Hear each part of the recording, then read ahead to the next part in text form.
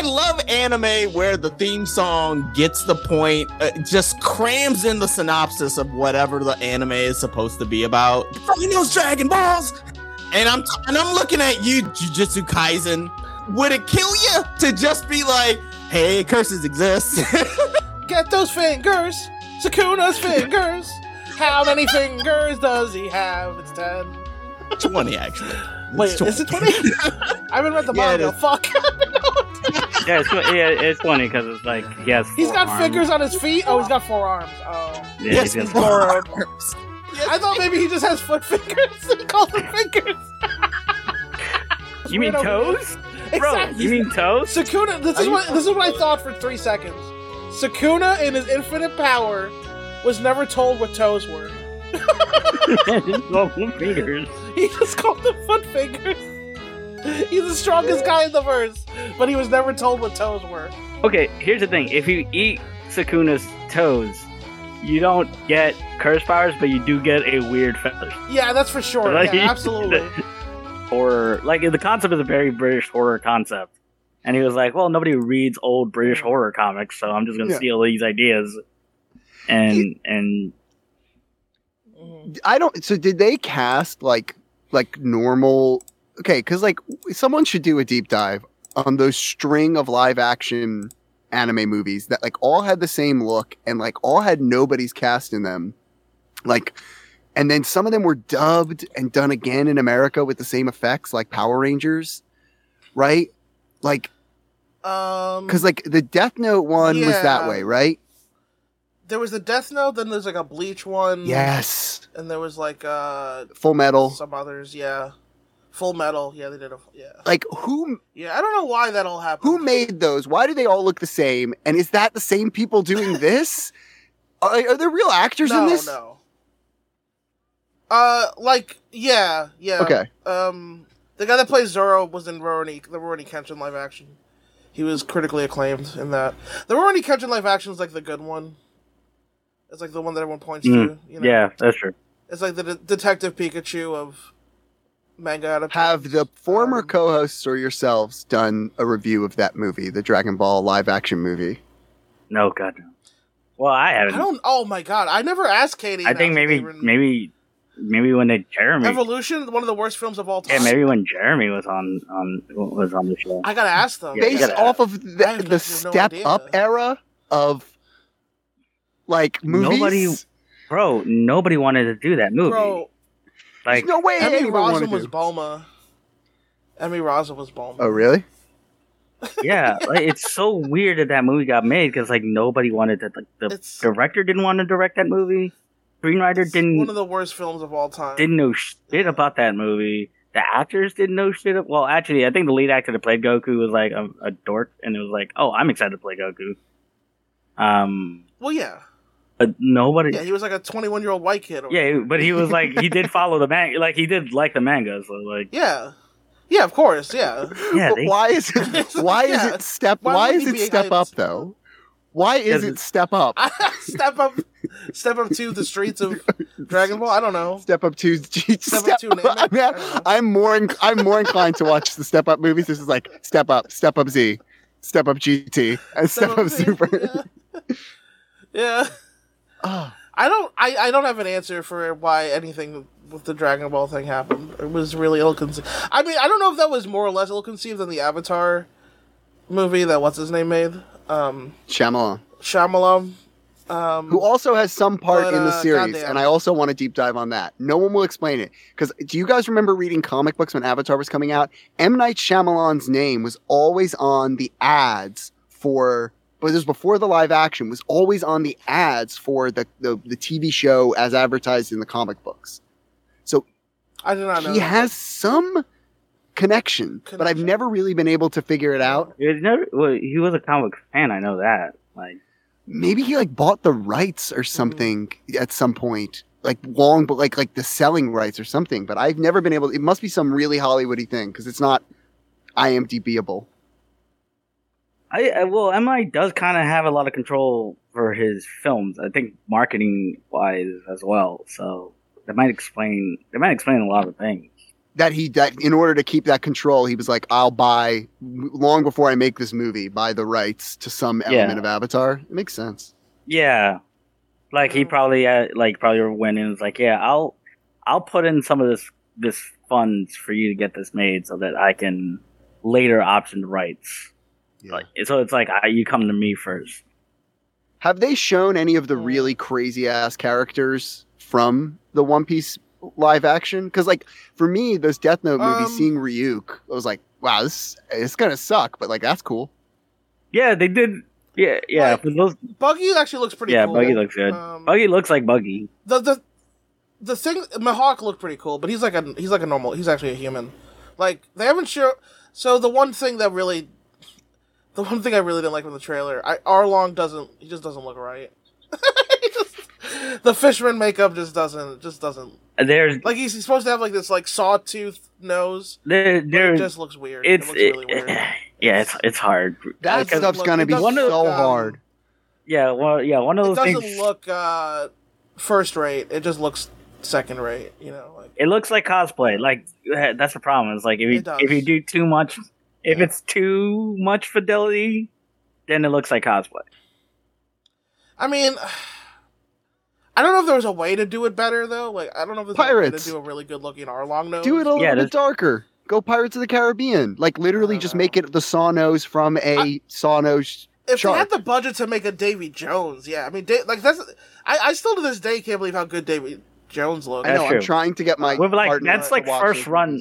It's like it's weird. That's like top level. They're trying to do that with AI, and it looks like shit. But like that was just that's just a bunch of animators, and you gave them a bunch of time to let them animate. They cooked. They had time because you gave the animators a lot of money and time to do it. But that's the problem. They don't want animators to have a lot of time and a lot of money. So they're like, they don't, because they think like, oh, CGI is the same no matter what. They don't give a shit. They're like, yeah. I mean,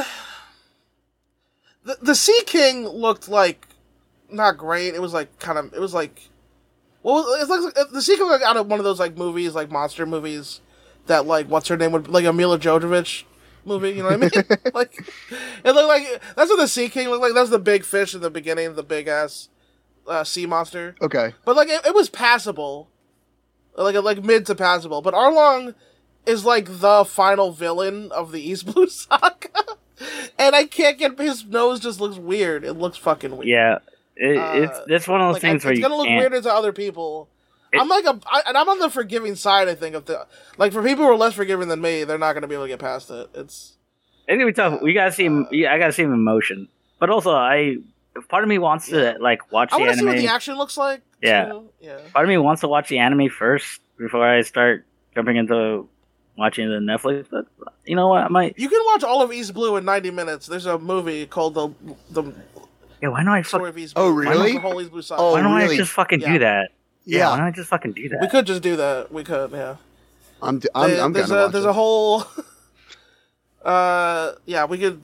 I could stream it we could all watch it if you guys wanted. I'm totally. The question is right. Like the problem with this as a live action is why I wanted to ask you about it, Lawson. Is because it's not like okay, you watch Pirates of the Caribbean. What do people who watch that movie like? They like sea stuff, swashbuckling, adventures, swords, old stuff.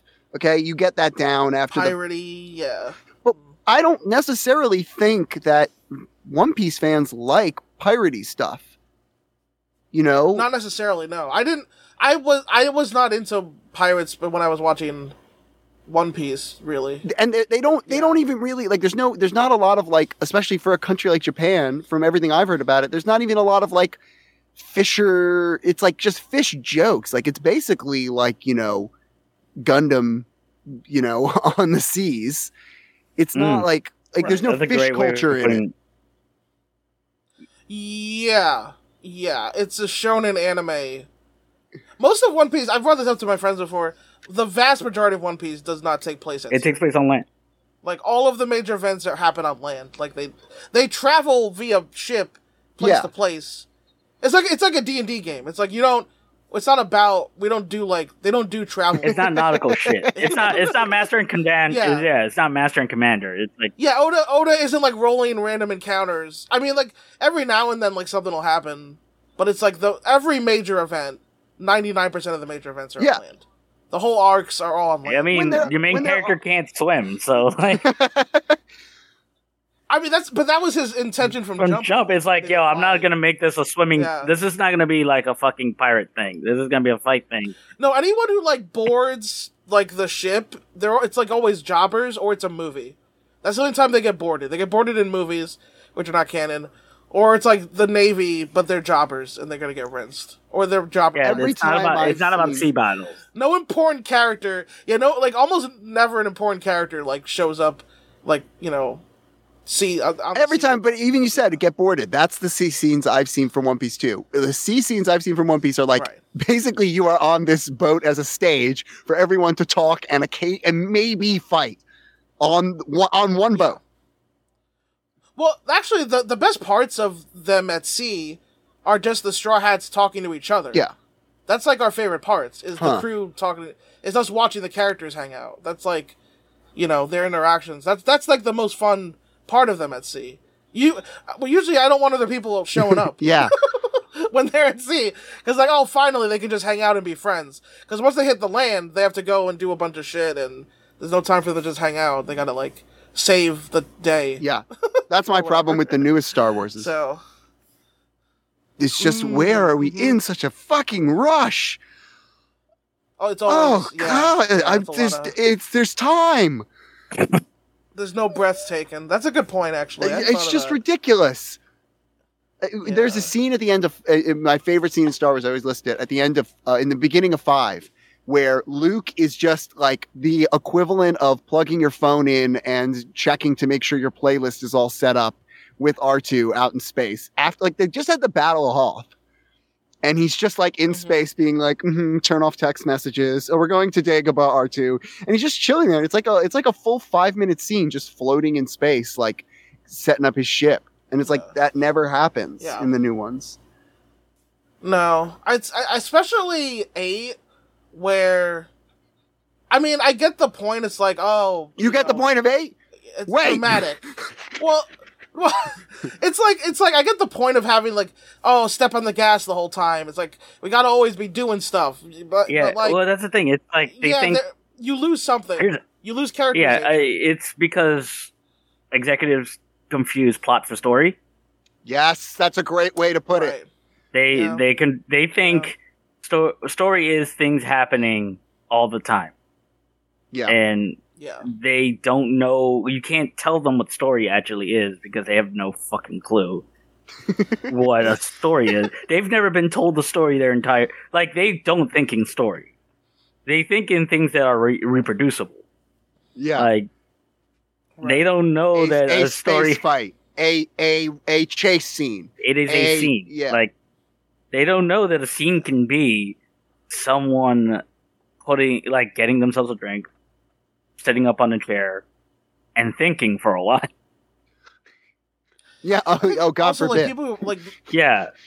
It's modern movie making is well, what's the purpose of the scene? How does it advance the plot? Newest hated thing, Lawson. This combines both. When people go stakes, they talk about stakes. I want to rip my eyeballs out. What are the stakes? The stakes are I'm in an air-conditioned movie theater and no one's murdering me. Those are the stakes. I'm enjoying myself. Is it pleasant? It's like you think about even Star Wars' essence. There's scenes where they go into the Death Star, and it's literally a fucking toy plane being dragged in front of a giant painting. Okay? I just want to enjoy myself and look at something pretty. That's all this is to distract myself, and have enjoyment. It's like, why is this in here? What are we doing here? And yet, what they won't cut out, and this is what I yell at my significant other. They won't ever cut out exposition. Ever. They won't. They never cut out exposition. I know what New York City looks like. And guess what? I've seen it from wide now. Great. I don't need 17 more shots of New York City. I know what New York City looks like. No, they'll never cut out establishing shots. They'll never cut out exposition. These idiots don't know what driving is. We've got to show that they're driving for at least 5 minutes, right? 5 minutes, guys.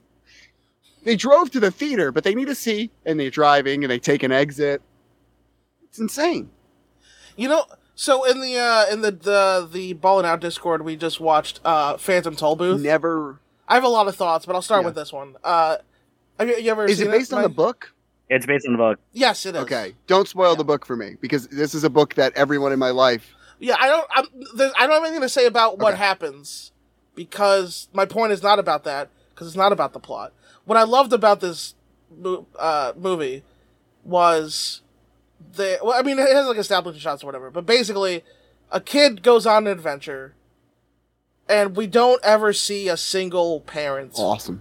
And I love that. Like, I love that so much. Like, there's no parent being like, oh, our livelihood is like this, just so you know, viewer. Yeah. Yeah. Oh, let me establish that. Well, like, it doesn't literally.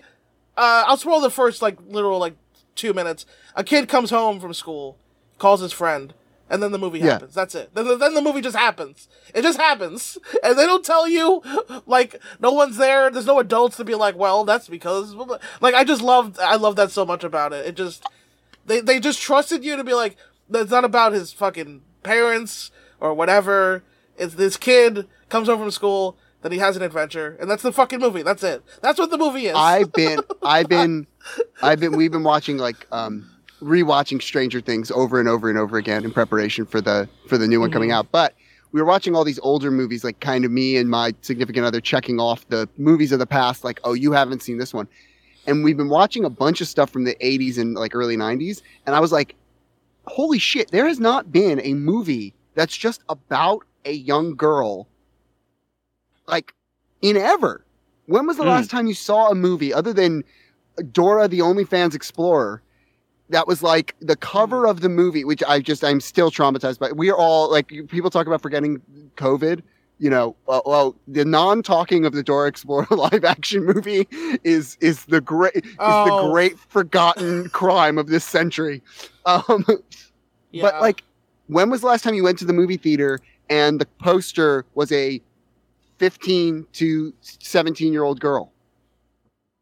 I mean, well, not to the theater, but Bo Burnham made that movie, but that's a decade old. That's what I'm saying. I think 8th grade, right? I love that movie. And it's a Bo Burnham movie. It's not like you talk about movies from the 80s and 90s. You had huge, massive blockbuster like a movies. Studio movie, yeah. Studio movie where a young girl is there kicking ass, being cool on the front cover of the movie. And you got that with Stranger Things, which is awesome. Yeah. But since you would think then people would chase that, and they haven't. They've just... Yeah, that's not really a genre. Well, of course anymore. It's a genre. It's the most popular. I know what you're saying, but it is the most popular genre in the world right now with Stranger Things. It's like the only thing people care about. Yeah. Yeah. And yet every movie is about an adult and they happen to have kids. Or, an adult and they run into kids. It's like even Transformers, man, like having a young kid, a young couple as the star, like high school students as the star. There's nothing. Why would... Well, here's the thing. It's because we don't allow kids to go to the movie theaters anymore. True. Mostly because movie theaters are places where violence happens. Mm-hmm. Mm-hmm. And kids don't want to go outside because there's no place for them outside. Kids used to go to the movies. They don't anymore. Yeah. Yeah, in fairness to parents, I was going to the movies to see things that I shouldn't. Exactly. They thought I shouldn't, and to hook up and to be. It's less about. But that used to be part it's of. Less about. It's less about kids having freedom, and more like I don't want my kids to die, so I'm probably not going to go to a movie theater. But even okay, so maybe that's an interesting point, right? Like you do have a rise in the teen drama on Netflix. So maybe it's just moved to where they actually hang out because kids, which is in their house, which is where they're the only place they're allowed to go. Which I love. So let them lock their doors. Great. Love it. Yeah, my kids go have friends over and then sit and watch Stranger Things. That's their thing.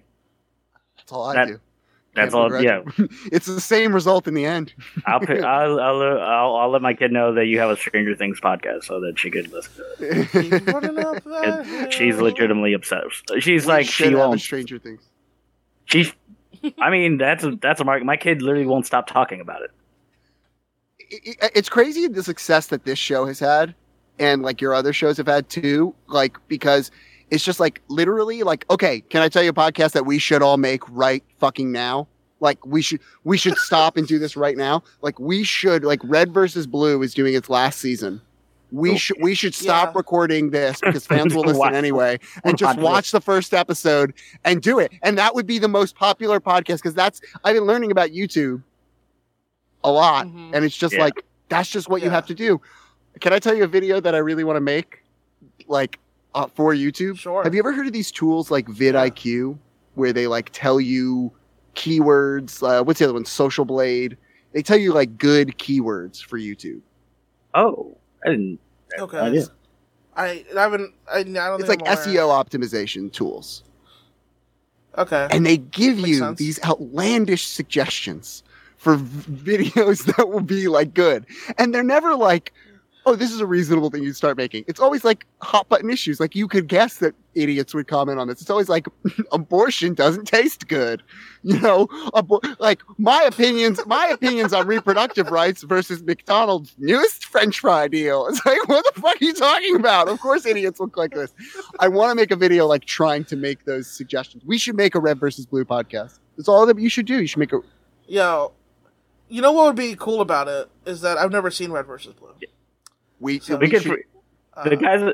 How much? Well, because the thing is, like the Rooster Teeth guys are like they split up, right? Like basically. The original Rooster Teeth team, it's just like one guy now. Yes. Two are left. One does not go on camera anymore. Okay. Yeah, the original, like, what's his name? Bernie left. Yeah. And then some basically Joel.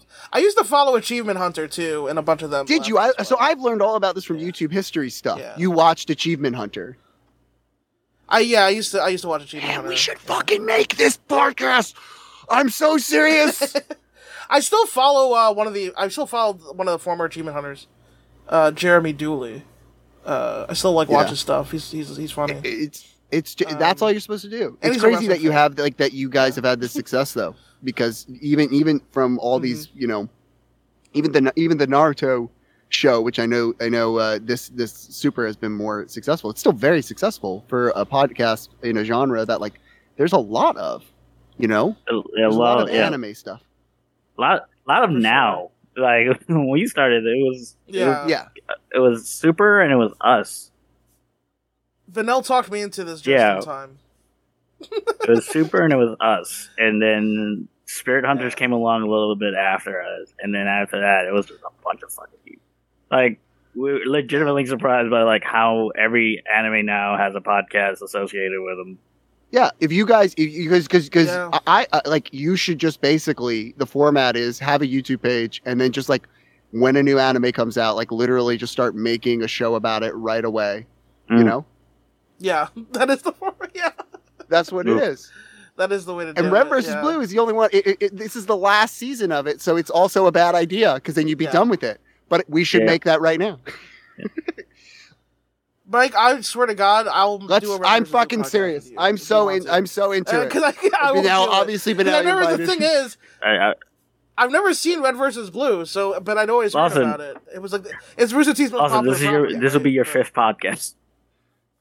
I know, but I'm a crazy person. I'm worried though, Benel, that he's like Tinkerbell, and that if I don't give him another podcast, he'll go away. One day I'll be like, I'll see you on the street, and I'll be like, you guys still doing Talking Naruto? You're like, no, the wrestling took over a little more. It's like, and I think there's a different host for Super. It's like, what happened to Lawson? Oh, he turned back into a tree. Yeah, he was always a tree that does podcasts. You didn't know that? Always a tree that does podcasts. That's pretty great. Turn around. There's a stump. Hey, you guys. I'm the tree where all anime podcasts came from. Actually, I'm the Adam tree of anime podcasts. You got all the anime podcasts grew off. Lawson's Deep a in tree. Eat from his Deep in the fruit. code of And you Gun too. Gale Online comes the tree of Lawson. Eat from his fruit. Spy Family the podcast. Yeah. I'm into it. I'm into it. Let's do it. For the listeners, I did an eating fruit motion. Yeah. I bit into a pretend apple for the. There's a little Navi who's like, long has it been, you must go, Link, and make a JoJo's podcast. For the Lawson tree cannot live anymore. By the way, have you been recording the entire time? Okay. Yes, 100%. Yeah. You think I was gonna let this not be? Okay, I know Lawson's. I'm recording. Man, it's subtle. It's like, you know how there's those body language experts on Fox News that go, well, you can tell the reason that he murdered him is because she's picking her nose. I can tell with Lawson, like, something changes, and I go, oh, time to be funny. Well, you guys were already going when I started recording, so I just hit play. So yeah, we were already in it. But yeah, so I mean, we could jump into Dragon Ball. If you guys that want sounds to, good. Sure. Fine. Sounds good. Buenissimo. We'll get to that right after this thing plays.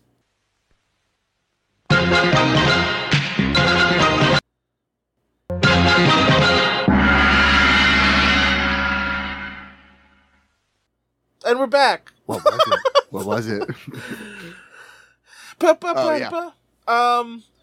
So, Mike, I'm glad to have you here for the finale of Arc 1 of Dragon Ball. It was. I feel as though I've managed to come on for like important episodes in some weird way. Yeah, you were here for Oolong, right? For Oolong, and now I'm here for the end of this arc, and like, not to get into it without getting into it, like the start of Dragon Ball Z, basically. Yeah. Like, kinda, yeah. Kinda for sure. Yeah. It was weird watching this. Not to get into it, but again, it was like, oh, here we go. This is all very familiar. This all feels very familiar to me. Yeah, the show has not been about martial arts at all to this point. And now it will become somewhat about a fantasy martial arts that Toriyama made up. Which is fine. I love it. It's great. But that's what it is. That's what it's gonna become after this. Without any more ado, Dragon Ball episode 13. Take us away, Benny G. All right, folks. We just saw the moon, and you know what that means. We're watching Dragon Ball. We're picking up after episode 12, where Goku turns into a King Kong-sized monkey. Goku, in his King Monkey form, smashes his way out of the cell and begins to destroy the palace as Pilaf and crew sleeps. Pilaf was sleeping. Yeah, Pilaf tries to sleep through the noise, but is awakened by a giant monkey tearing the roof off of his room. Pilaf and crew sleeps together in the same bed, in the same bedroom. I was about to say, it would be funnier if he slept in the same bed, because, like, the implication that, Mia and Shun are Pilaf's parents is very funny to me, because that's what he acts. He acts like a spoiled kid. Basically, and his henchmen are his parents. They sleep in the same bedroom, and they try to scare off the giant monkey by throwing things. And then he gets mad when it doesn't work. That's the. How bad are you at scaring off a monkey? That's what he says. Which I think is pretty fucking hilarious. And hope you enjoy these shots, people, because for the next 20 years, these shots of the stupid monkey thing will be used every goddamn time they talk about the stupid monkey thing. Yeah. That is so fucking true, Mike. Hope you like them, because I forgot where they were from. And I saw this, I was like, God, I've seen it so many times. It is kind of wild how often this is called back to. But, like, it does actually make sense, though, if you think about it, because, I mean, in Naruto, they always call back to everything changed when the Demon Fox attacked. Like, they do that, like, a million times. Except, I want to point this out about Naruto. Everything did change when the Demon Fox attacked. almost nothing happens with this stupid fucking monkey mechanic. That's the thing. It's a twist, but like unlike Naruto or like other anime in the ilk, it's not about the twist. Nope. Really. The show's not about and this they spend twist. 20 years trying to... it's like a car. You know how you drive a car off the lot, it loses value? That is this device. They try to get rid of it at every turn. At every turn, they try to get rid of it. It's not a big deal. He's not a werewolf character. It happens like 3 more times in the entire arc of 900 episodes. And the other thing is, Mike, they brought up, as we brought up last week, Goku murdered his grandpa. Yeah, by accident, right? And it's like never brought up. It's not a thing. I didn't even remember that until they said it last episode. If you had asked me before I watched last week's episode, oh, how did Goku's grandpa die? I would think for a while and be like, I thought he was old. And that's it. I didn't remember that not only Goku killed his grandfather. Yeah. And it's not even a little bit a part of the show. and isn't there implications later in the show that like Goku, like in a fugue state, buries his grandfather? Like he implies that like there's some weird reference later, and I don't remember what it is, that like I think there's a shot with a dead body like wrapped in rags. There's something weird. Oh yeah. That's because when the witch brings him, revives him, or whatever. And there's some implication. He's like mama. He's wrapped like a mummy for some reason. Yeah, I think that like he like gives him funeral rites and like gives him the Jedi funeral, which is also weird about Goku's trauma, which may explain his odd personality. Like maybe little Goku was a normal kid, and then he stomps on his grandpa's head and is like, "Whoopsies." Oh, my bad. Yeah.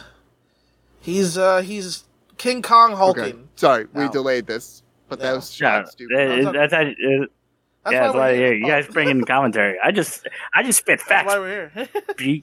I just spit facts. All he spits facts. Anyway, the Pilaf and his crew head to the hangar bay, where they plan their escapes as Yamcha and his crew make their way out of their prison cell. Pilaf and his team make a daring escape by plane, leaving the palace to their destruction. While escaping, however, Bulma injures herself and needs Yamcha's help to carry her to safety. Yamcha gets over his fear of pretty girls and takes Bulma, Uar, and Oolong to safety. An iconic shot this was.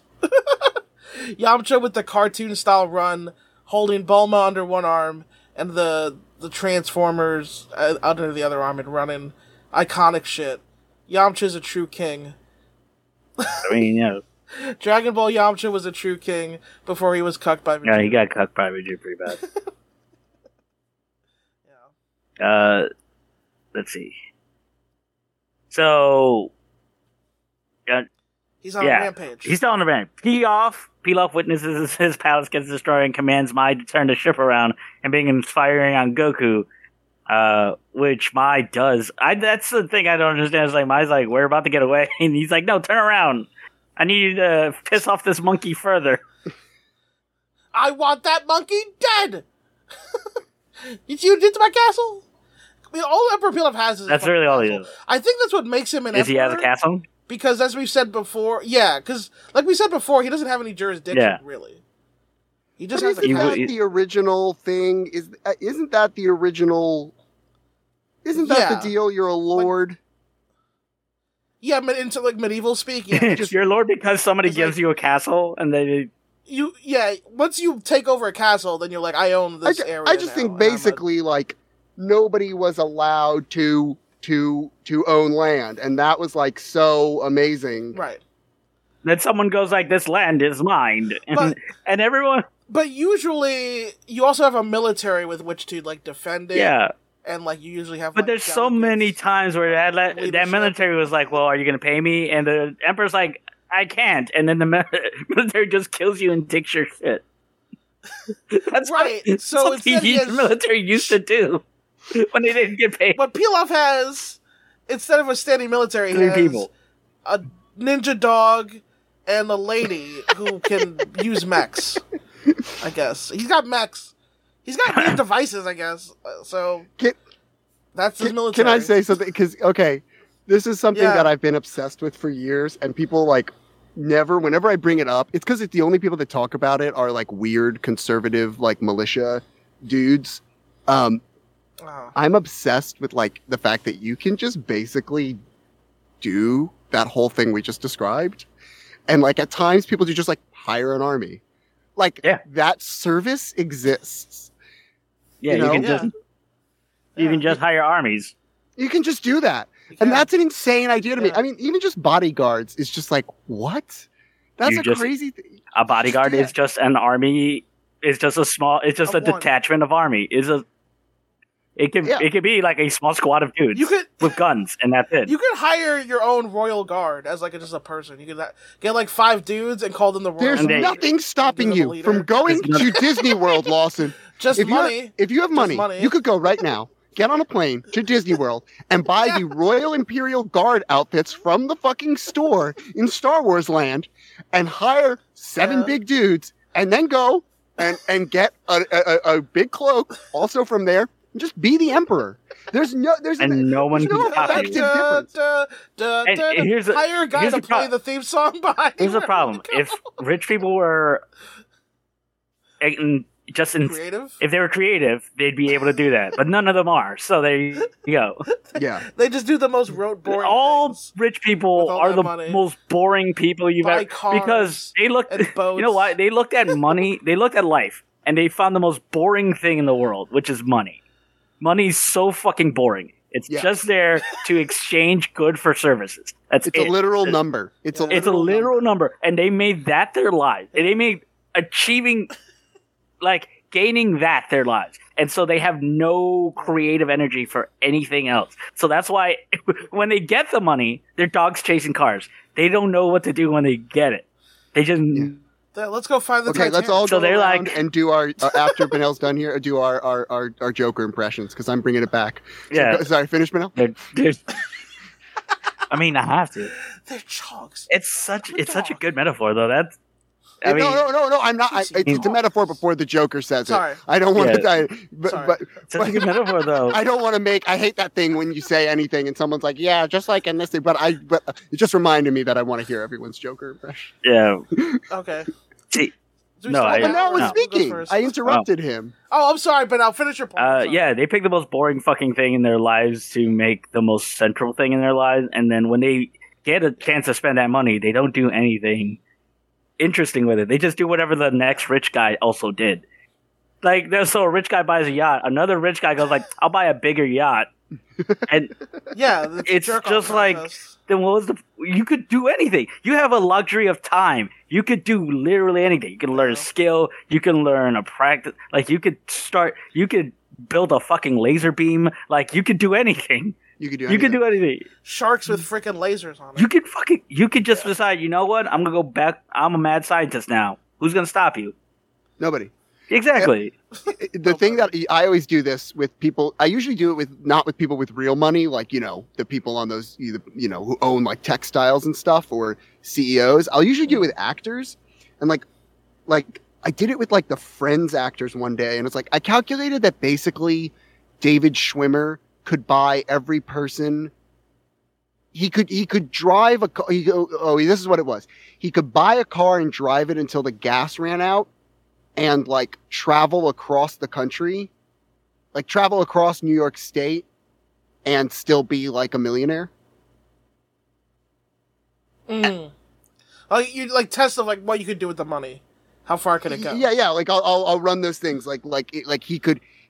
One was like an actor. I forget who it was like he could buy a car for someone every single day for 4 years and still have $50 million. I love quantifying things like that to show you how unhelpful. Yeah. And we always talk about Mr. Beast whenever I go on. We do every time. I was thinking it while you were talking about this. Gotta give it to Mr. Beast for doing something interesting with money. You just have to. He's putting stuff out there. He is doing that. He is doing that. You know what I mean? Like, you can't deny it. Yeah. That's, that. God damn it. That is a fair point. I still have not watched one full Mr. Beast video. No, I've never watched any single one, but... Benel's kids can come on and tell us all about him. Well, he's... I believe he's a he's a saint to the Gen Zers. Yeah. Canonized. I'm excited when it's revealed that he's a abuser somehow. That's gonna be great. I'm excited for that. I have this. I cannot wait. It's gonna happen. I cannot wait. It's gonna happen. Well, you know why? It happens to every fucking YouTuber. Every YouTuber does it. So there you go. It's fucking bonkers, Benel, learning the history of YouTube and just being like, oh my god, they're all literal pedophiles. All of them. They're all literal pedophiles. They're all like, it's not like some exaggeration. It's not like un-PC. What's the correlation? It's just like, they're just literal pedophiles. Like, a lot of them are just literal pedophiles. Rampantly. Yeah. I have this sketch, by the way, on that same topic. I already recorded it. It's called A VPN brought to you by Purr. And so Purr VPN. Per VPN. And it's like, what the fuck do you think you're selling? What do you think you're selling? And it's like the whole commercial is just, I make like this fake commercial that's like, because you don't want to be tracked on the internet. Lots of normal people need that. For example, I live in America where the age of consent is 18. What's wrong with changing my country? I don't see anyone doing any crimes with that. What's going to happen there? Nothing. Nothing probably. Nothing suspicious. Everything's fine. Everything's cool. Bro. Who else needs to not be tracked on the internet? Definitely not creeps. Not me. I don't need it whatsoever. There's nothing incriminating or wrong about the conversations I've had with my 16-year-old fan base. Yeah. Nor this group chat that I'm in. No, I'm just a YouTuber who happens to also be a very private person. It's bizarre. How's that now? Anyway. Well, how my whole life is on the internet, but I'm actually like a really private Anyway, here's a ukulele. All right. Speaking of escaping clutches, with Pilaf turning his ship around, pissing off the angry monkey, Goku throws a minaret at Pilaf's ship, knocking it out the sky and crashing the plane. Pilaf and his crew survives because it's not that kind of a show. Yeah. Well, wait, first we had a false finish, Benel, right? We had a false finish before that. Let's see. Yeah. Oh, yeah. Before that happens, the missile. Missilu. Pilaf unleashes a special missile to Goku's face, knocking it off his feet and knocking him unconscious. While Pilaf and his crew survey the damage, Pilaf takes his rage out on Goku by jumping on his tail, which I think is so fucking funny. It's just really... It was pretty funny. It's just so petty. Like, he's like, I took 10 years to build that castle, but, he didn't build it. He didn't build. So it's like... Also, he didn't take 10 years. Like, he sat around doing nothing while a castle was built for him. Like... Oh, well, that's the most realistic. That's the most realistic of a rich person, is to be... They made it. Oh, yeah, we spent a lot of time building this house. You mean you chose the 16 options someone brought you to build your house? Yes, we've done it. So the contractor that you paid built the house, and then you paid him for his time. I really did, and just 1 or 2 hour sessions of choosing stuff that I could afford. Really, just the creative process of choosing from a limited amount of sinks. It's truly, they genuinely. I've learned this now. It's speaking to what you said before, Benel. They genuinely think this is creative. They have cognitive dissonance to this level that's like, they really think it's an accomplishment. Yeah. Yeah. You can't get through to them. Yeah. It's the biggest disconnect. It's the biggest disconnect, society speaking.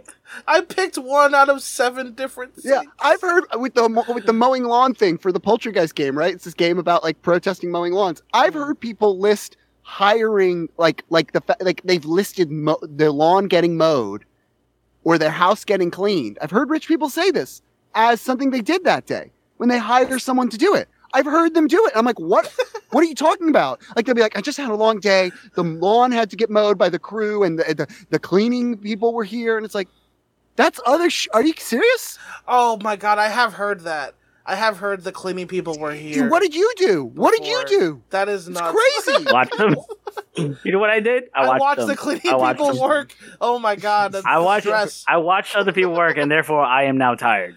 I guess that 62-year-old Mexican lady with like 3 kids and 12 grandkids really worked her ass off. She worked her ass off, and I the thing is that I'm an empath, and so like watching that, I was in pain. I think you two have hit on something. Are rich people like parasocial?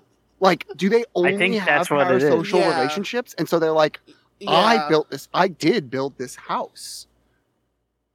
Yeah. Yeah, I think so. Well, yeah, when you're detached, when you're actively detached from, when you're actually detached from your labor, like, when you have income that is detached from your labor, you don't have an understanding of what things are anymore.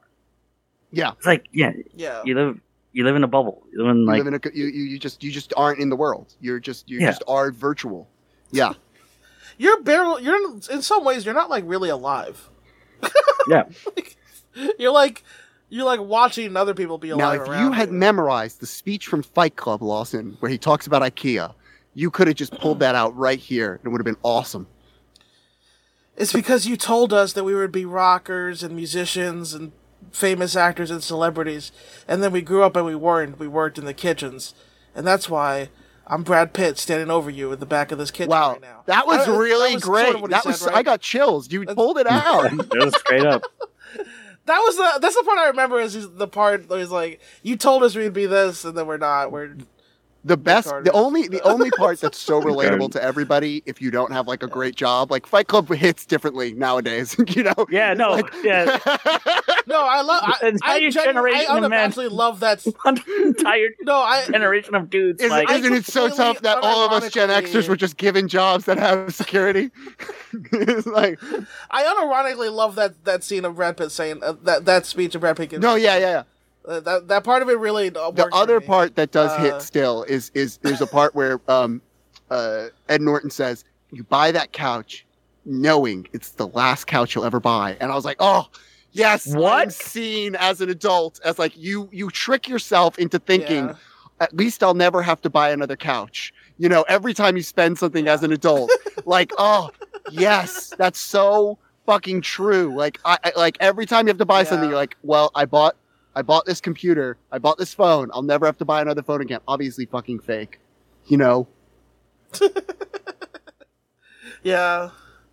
No, that's, listen, you can take parts out of the whole. There's parts of Fight Club that are, work. Oh, yeah.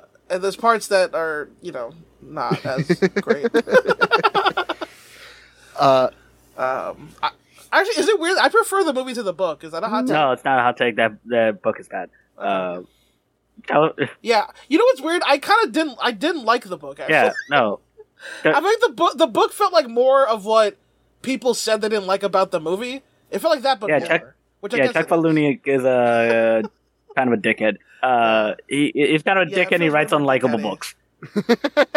Yeah, he really is.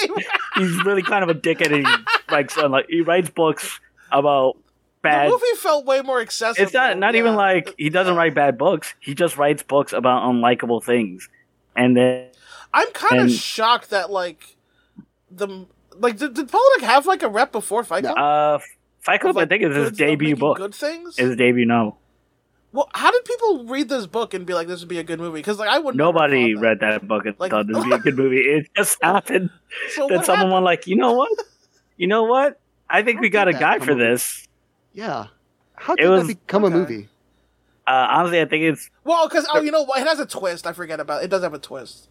I guess people like twists. So it's I honestly think it's someone sent it to the executive at Fox, and then they were like, what the fuck is this? We could do something with this, right? And they were like, sure.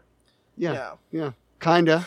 No, I forget that if a story has like a twist, then people come. Okay, wait. Now you've said something that I think is good. Is like actually like what Chuck Palahniuk gets blamed a lot for the idea of like you made a violent thing and then people emulate it. But actually, I think probably the reality here is Hollywood didn't even read into the context of it because they're idiots. And some rich executive was like, "Oh, violence! Violence is very fun. Let's put this on the screen." But they tossed it at David Fincher, and David Fincher was like, "I got something for this," and it's David Fincher's. But bro, he did though. Yeah, he did. But I think the idea was David Fincher like picked up what Fallek was putting down about how fucking weird men are, about how our relationships are so fucking weird, and like how a lot of it is repressed homosexuality. Yeah, and how Gen X men are very weird people. And so he was like, I got a point of view on this, and produced it, but it was too good. It's the Alan Moore effect, where it's like, oh, he made the guy, he did too good of a job character acting these fucking mooks. Yeah. And so now other fucking stupid mooks are like, I like that Tyler Durden guy. He's a real fucking scumbag, just like me. Yeah, it's the same. It's the same with the Frank. It's the same thing with Frank Miller, but Frank Miller managed to do it all the way up until 300, in which what people took out of that was abs. Instead of saying like, I'm telling the story of how these men are idiots and are going to die for their cause, and like this is so brutal, and basically your life as a man is useless in this scenario, and it's toxic and it's bullshit. And like this woman's husband is dead for like a small stretch of land that could have been solved with diplomacy. And basically his only accomplishment is a ideological thing. And like, I guess that's what he accomplished, whatever. And people were like, you notice how they have like abs? I think I want those. But bro, but Mike, the slow-mo, Mike. I love the movie. Listen, the movie and the thing is great. I think that is awesome. But like, Frank Miller's whole point was like, you aesthetics are stupid, and like basically like everyone just attaches to aesthetics, and everyone from the 90s that tried to do this basically got usurped by people being like seeing the aesthetics they chose and were like, what if I gel my hair so that I look like your aesthetics? You know, I think it's fascinating because that's like unfortunately because I've read a lot of Frank Miller unfortunately his point of view is these guys died for something they believed in for no reason that they could have avoided completely. Isn't that fucking awesome? But it's fun. Yes. I think his whole thing is like, isn't this cool the way people live their lives like this? But I think his deeper point, because there's been I'm getting this from quotes that he said. It was like, his deeper point is like, if you're anything short of that, your life is not that. You know? That is a great point. That is a great point. But also, I do feel like, well, Frank, there's a middle ground here, Frank. We can get this. It doesn't have to be one way or the other. I can see his point, but it's like you can see how he gets tricked into then going into conservatism and then pulling back from it. You could see how which people don't know, he apologized for being into the conservative right. Frank Miller's back. We got him back. Oh, too late, bro. Well, too late, brother. too late. It's not 2008. We don't care anymore. Yeah, too late, brother. Sorry. So I've only seen 300 and like Sin City, I think. The two. So like you guys are saying like his whole thing is like the romanticizing men dying for what they believe in, even if it's stupid and not worth like all the men in Sin City die for stupid reasons. Like they don't actually even fight the structure. They just they're just dicks. Yeah. They just basically have hubris. And it's just like, instead of it being like hubris and you have an accomplishment, it's like, maybe that's what you get. Or maybe you get cut down by some prostitutes. One or the other.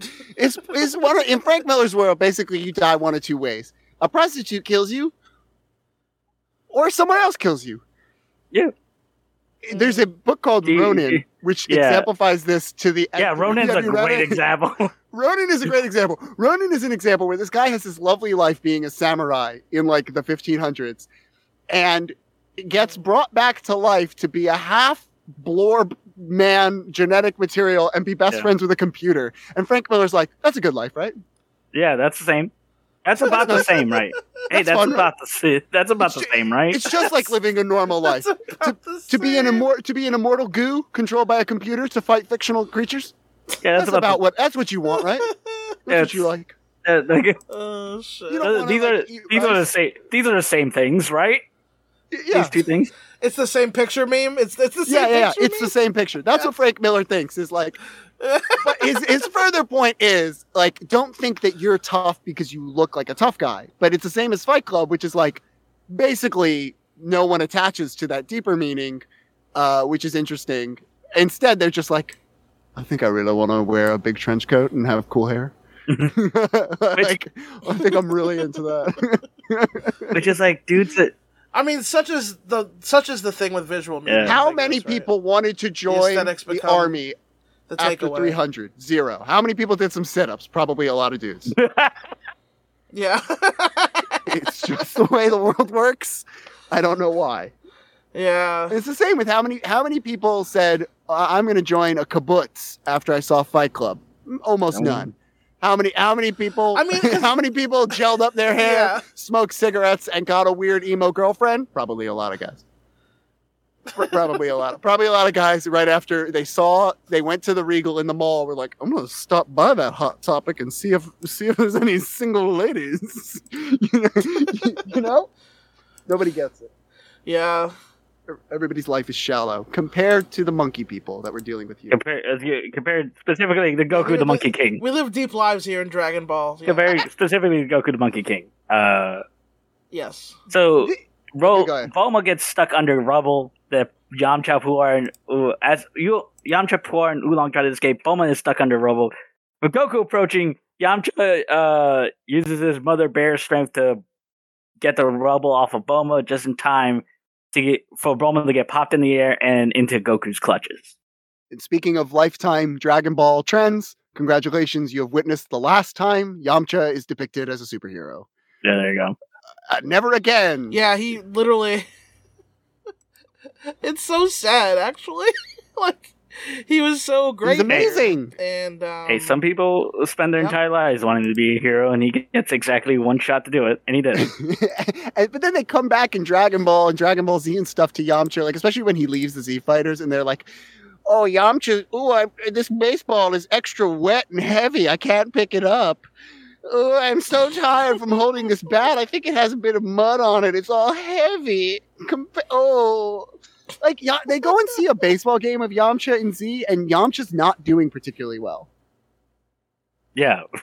Well, no, I think he's like a savage, but he's not doing well, like, emotionally. No. He does not play. He's not playing well. Is I guess what I'm saying.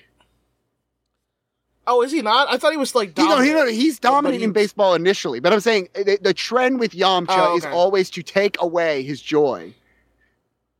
Right. Yes. So when he first starts playing baseball, it's like, wow, he's really good at baseball. We just saw him lift a boulder this triple his size. Okay? And so then he goes and plays baseball. It's like, I'm sure he's very good at baseball. He's a literal superhero.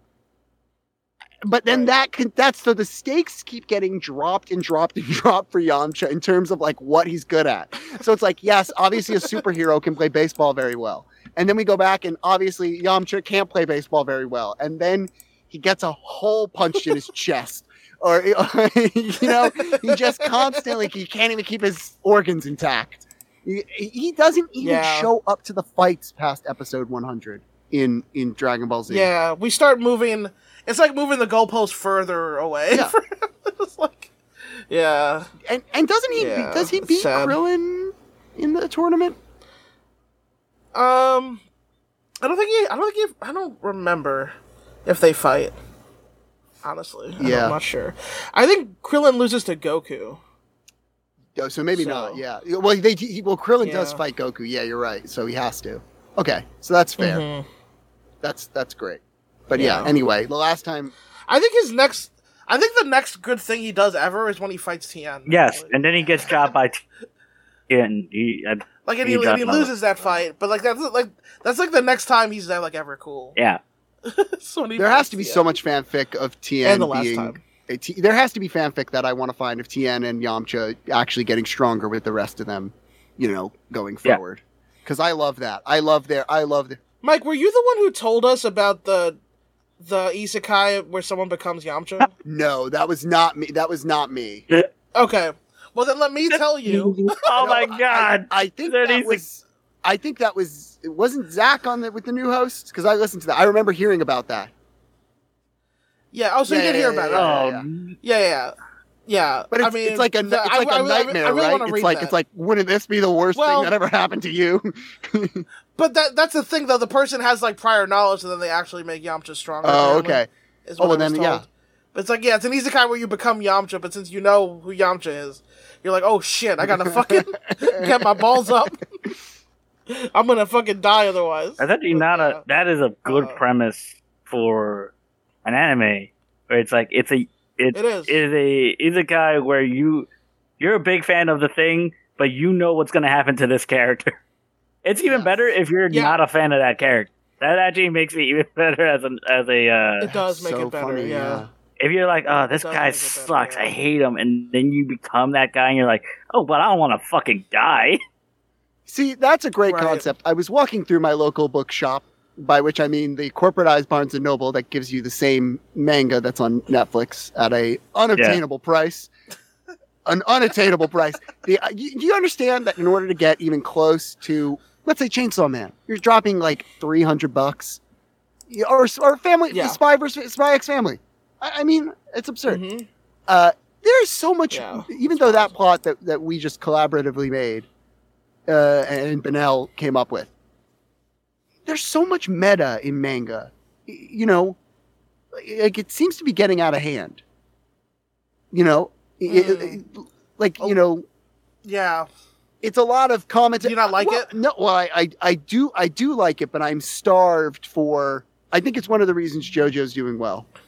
I think people are starved for like content that is just sincere. Itself. Yes. Well, sincere in its efforts to make manga, and not like everything is a commentary on everything on everything, and it's like.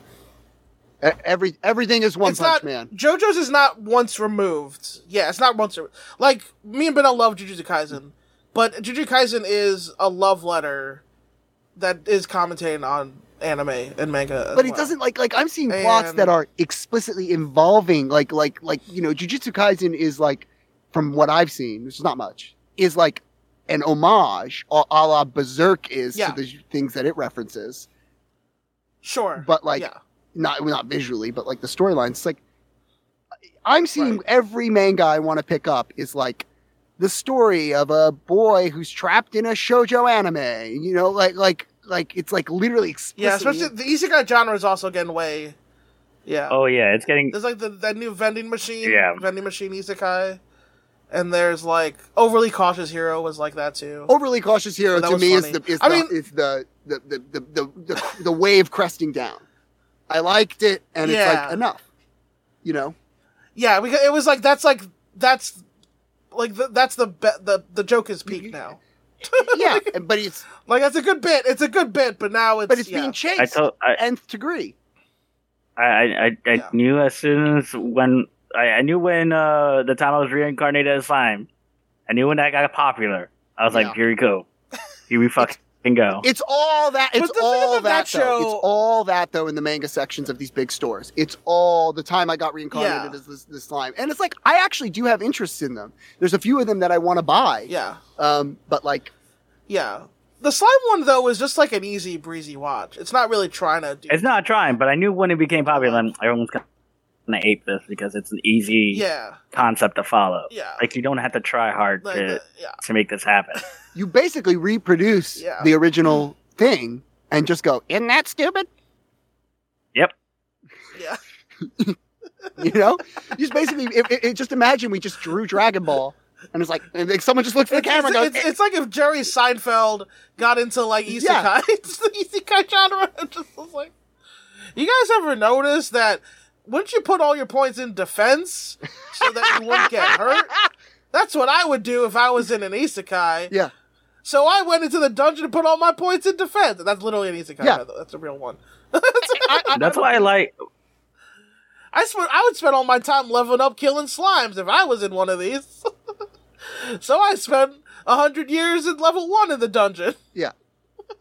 What I can only assume and hope is that, like Red versus Blue, that basically what we're seeing is like, which I don't think is the case with some of these mangas, and I think they are older writers, that basically this is like these people cutting their teeth on something which is easy and palatable, and that like in a few years we'll be in another golden age of manga, where like these people, they got out all their references, they you know, like early stand-up comedians who someone goes on stage and you're like, all right, so you saw George Carlin, you know. Go. And even touring comics are that way. Wow. Like, way to bury 2010 me. I'm just kidding. I actually wasn't doing that. Actually, 2010 me was like, you saw Mitch Hedberg. Hopefully then we will see like these same people move away from that. But that could be fun. That could be fucking wrong because Kill la Kill came out we do have the 15 years ago at this point, right? It's been like 9 years, I think. No golden age. Yeah. I mean, I think we're in a golden. Well, we're in a golden age of people copying Kill la Kill, is what I'm saying. Of anime. I think anime specifically though, because like we got Chainsaw Man, the new generation of Chainsaw Man and Spy Family, the new gen. Yeah. And we still got Demon Slayer, My Hero, and JJK. Let me change what I'm saying for a second. We still have. Let me change what I'm saying. I mean a golden age of original plots. I actually do believe we are in an amazing age of anime. It's awesome. No, I'm with you. Yeah. The meta-ness of Kill la Kill, it seems to be what's caught on. Right. Yeah, totally. Yeah, that's what's hot. You're totally right about that. Yeah. Instead of, I mean, because it's like the both extremes. It's like the meta ones, and then the really extreme, really sincere ones, which is My Hero Academia and Demon Slayer. Yeah. They're just so sincere that it almost makes people This mad. sounds meta, but I would actually watch this show, and it's called Kill la Kill, but no jokes. Mm. It's not meta at all. It's just literally, it's like, we're going to reboot it, but with no jokes. It's Kill la Kill, but it's just straight up. It's an action show. It's sincere. I would watch that. Yeah. You know? Yeah. I want the outfits. I want all those things. Speaking of which, this outfit comes back from Bulma a bunch later in Dragon Ball without the vest. I'm a fan. She's been in this outfit for a while. Yeah. I'm realizing now that we're talking about it. Yeah, let's get back to Dragon Ball. Dragon Ball. So, where are we? Goku kicks out of 2 of the missile. Gets the shoulder up, and so he has Bulma in the clutch. And with Bulma in danger, Yamcha uses his Rogan Fufu Kin to craft a stone sword from the rubble. I don't know why he thought that was awesome. It was awesome. I don't know why he thought this would work. He tries to cut off. Can I tell you in real time? Sorry, I'm sorry to cut you off, Benel. In real time, I was like, they cut his tail off, right? Yeah. But then I was like, but what do they use? Like, there's nothing to use. And then Yamcha's like, time for me to save the day. Wolf Fang Fist, and he makes the sword out of stone. And I was like, oh, I guess that's what happens. And then it immediately doesn't work. Breaks. And I'm like, oh, why did I? I'm like, I bought into it. I bought into the hype. He made that sword, but it looked so cool when he made it. I was like, oh shit, Yamcha's gonna save the day. It immediately breaks. And then I felt stupid because I'm like, oh yeah, it's stone. Why did I think that would work? I was just so hyped because he did the way he made it was dope. You gotta admit, the way he smashed those things into a sword like in a second, that was really dope. But anyway, did you like that ability? Don't let it last long. The ability to craft things out of Wolfang Fist in the future, it's like barely a punch. It's like Bulma comes home while they're dating, and there's a smudge on the fridge, and she's like, "Oh, Wolfang Fist." He doesn't do. Wolfang Fist gets buried later, completely buried. Still seems like they take. This is what I'm saying about the Yamcha hate. They take time out of the show to, like, Yamcha could easily just do stuff and get beaten. And get beaten in martial arts. But they take time to show Wolfang Fist later in Dragon Ball Z and be like, look at what a shit-ass attack this is. Y'all, it's almost like they make you like, you like this? Is this what you liked? Look at it now. Look at it. Look at it. Look at it now. It's so bad. It's dumb. Hey, did you and ever you were like dumb. Yamcha? They're like, it's dumb and you were dumb for liking it. And we know power creep wise that it can cut through stone so effectively that Yamcha can craft items out of it. He made a sword, and in the future, it doesn't even like scratch people. You know, it's stupid. It's so dumb. And you know what it becomes? It becomes literally a waste of time. Yeah. Every time he does it, it just nothing happens. That's what it is. That's what it is. It's just like it's if you want to talk about filler, Yamcha attacks are filler. Because it's not like Krillin, where Krillin will do something really strong and then he'll get beaten and so there's this sense of like, oh, maybe Krillin is stronger than we think. Or maybe Krillin is weaker than we think. And so it's sort of a twist. It's just every time you're like, bah, bah, bah, bah. Like it's like a joke character with no joke. It's just erectile dysfunction. It's just like imagine every time in a porn. You're watching a porn with two men in it, right? And first this guy comes in with a really big dick. I manage to talk about erections every time I'm on the show.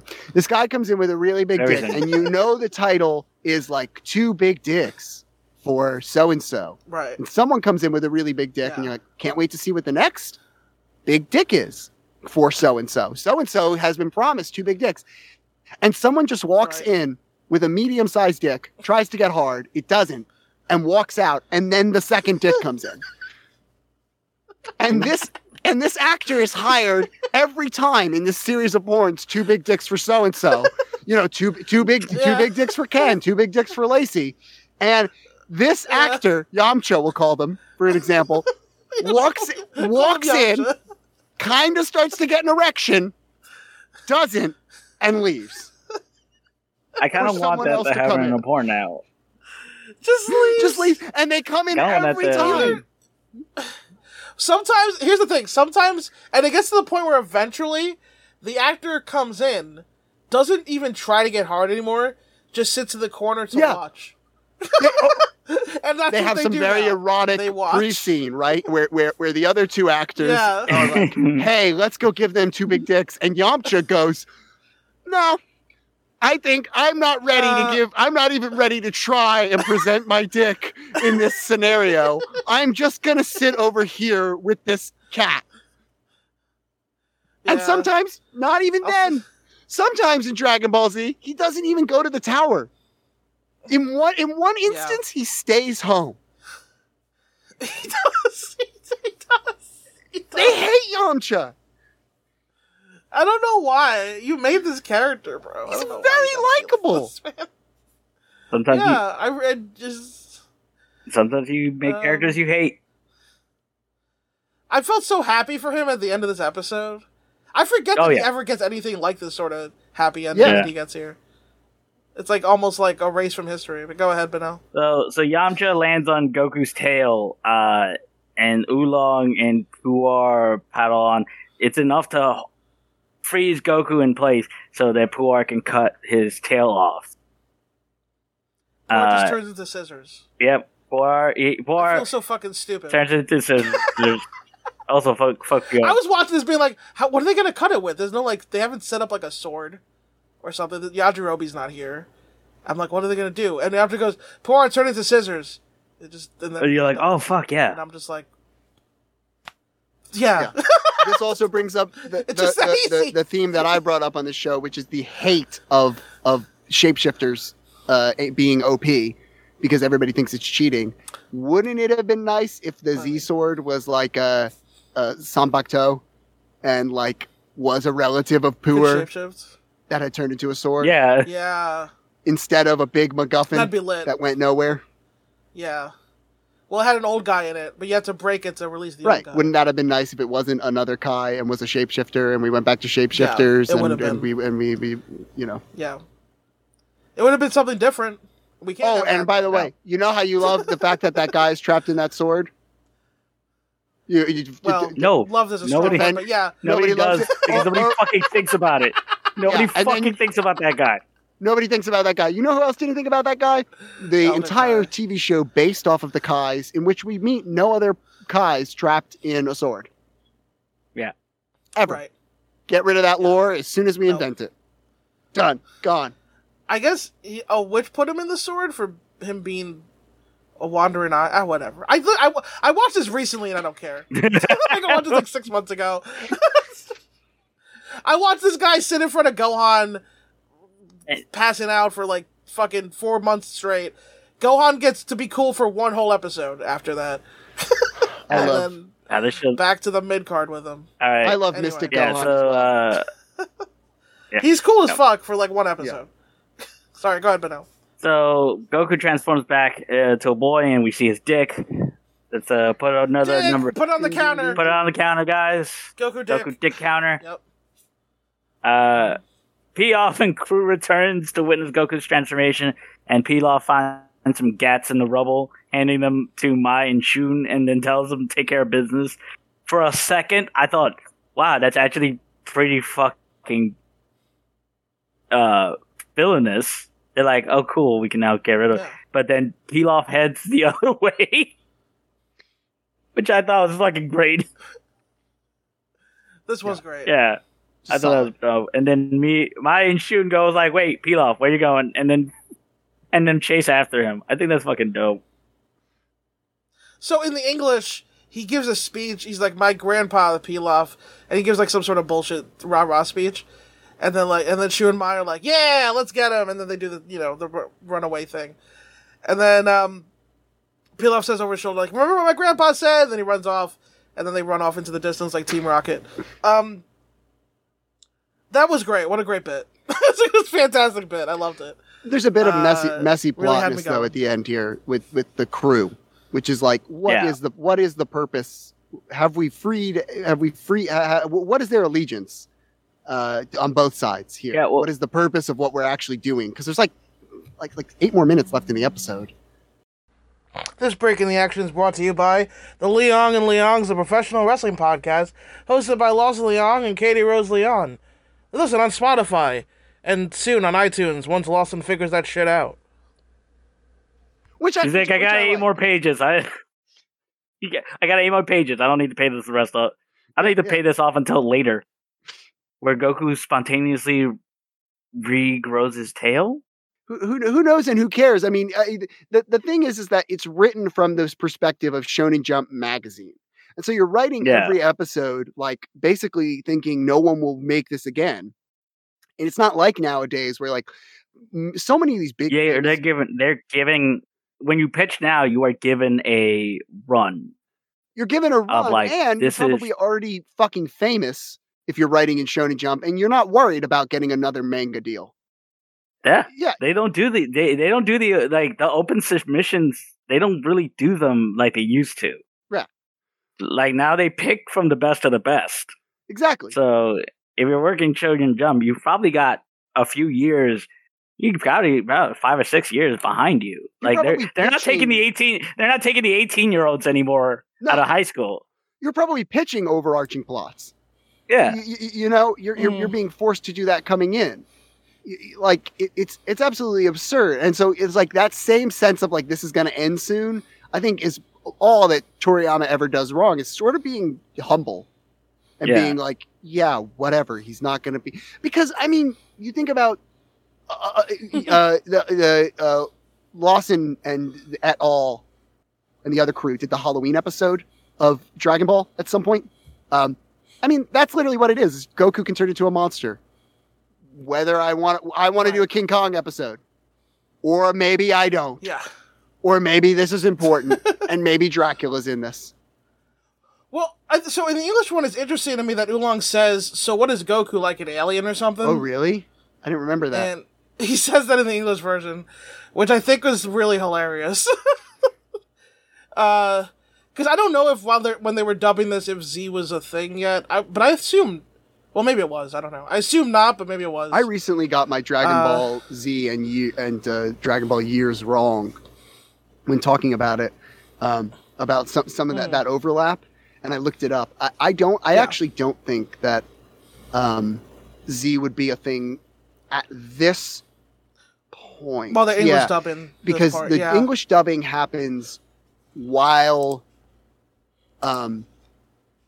like Dragon Ball is ending and he is pitching Z, or rather, I guess they're trying to convince him to do more. It says the American air date for this episode, The Legend of Goku, was December 2nd, 1995. Okay, so that would be pretty close, if not there. Right? That's close. That's overlap. So he might have known at this point. It's close. Right, because Dragon Ball's 96 or 7 or 94. Z. Yeah, Z. It's somewhere around there. Yeah, I'm not sure. Because I get all confused because of the Japan-America link up. Yeah.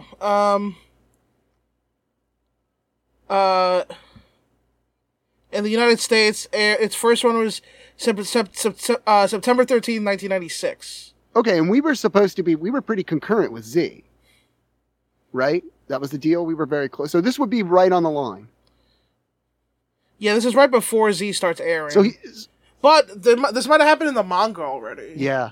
Z as a manga? Manga? Yeah, because it's... Yeah. Okay. So, yeah. So so the English dub might know that Goku is actually an alien. Yeah. At this point. It's possible. It's definitely possible. And they might not be Nostradamus. Oolong does mention it in the Japanese dub as well. Okay. He goes, do you think Goku's an alien or something? Oh, then I think that's just Toriyama then. That's just Toriyama playing in the seats. If we were ever to combine our powers into a high budget film, it would be about the history, and you've got to start to make these things now. It would be about the history of the documentary of Dragon Ball? Of the dubbing of Dragon Ball. Oh, actually, yeah. Because it was basically all done in like someone's house in Texas by like 10 people. You know, it's like a whole, and like imagine never seeing anime or manga and being a voice actor. And they're all fairly unsuccessful voice actors in terms of like compared to the industry that they become. Compared to what they become, they're not starring in like big things at that time. And then you get shown this Japanese animation, which basically there's a pretty high chance you never have even seen, even wanting to be into voice acting. And then someone's like, what is this? And it's like, we are going to do the American voices for this. You would feel cheap. You feel like that's something that that's like, ugh, like this is so stupid. You'd feel like, do people watch this? Is this for kids? This is weird, you know? Yeah. And then pretty quickly you'd become kind of famous and then not really. Yeah, it says so in this thing when I googled the American air date, its original 2-year run was met with little acclaim. Dragon Ball Z has a ton of acclaim, but like the Dragon Ball dubs, like you basically be doing this for a bunch of years, like 2 or 3 years, thinking you're just making money, and then suddenly, and even still, like imagine there was such a huge chance that those people would drop out before Dragon Ball Z. You know? Yeah. For sure. Yeah. I mean, it's crazy that like how these voices have become like household for a lot of people, like part of people's childhoods. Yeah. And they still, I mean, and the voice actors deserve that credit because they are. I realize how much of these voices are my childhood. Yeah. And how much it is me growing up having a specific Goku where when they came back from that break, they did some recasting to Vegeta, Goku, to Vegeta and Krillin, and then Frieza all got recast. And that's like for me a delineation in time to like the beginning of the Namek Saga to the end of the Namek Saga, 2 different voice teams. Yeah. So very fun. Big true. And that would just be I stepped away for a second. Sorry, go ahead. That would be a great documentary because it's just like it's even saying that. Yeah, I forgot about those changeovers. Like, would you even know that was a big deal when that was happening? Would you know you were stepping away from something big, or would you be like in the slogs doing these? Because you know that they were doing tons of these fucking things too. Now after that, you know. Would you just be like, this is shit. I don't want to be associated with this. Go ahead, Sabat. You keep doing it. You know? Yeah. Also, the Sabat deals are fucking ludicrous. Like they're so bad. Yeah. Like the reason the Power like a lot of the Power Rangers don't come back. You know, it's like, oh, we couldn't get Amy Jo Johnson. I'm like, yeah, you saw how much they paid her, how much money those Power Rangers made. I want to make this deal clear to everybody because the audio may not have translated. I was referring to Chris Sabat, the actor for Vegeta. Oh, Chris Saban. I heard Saban. But Saban. Yes. I wanted to make sure that people didn't think Benella and I were stupids. Yes, I agree with you about the analogy. Okay, there we go. Yeah, wrong Saban. I heard Saban as in like the Saban deal because they were in charge of the original Dragon Ball Z run. I thought Mike was talking about the Shabbat deal.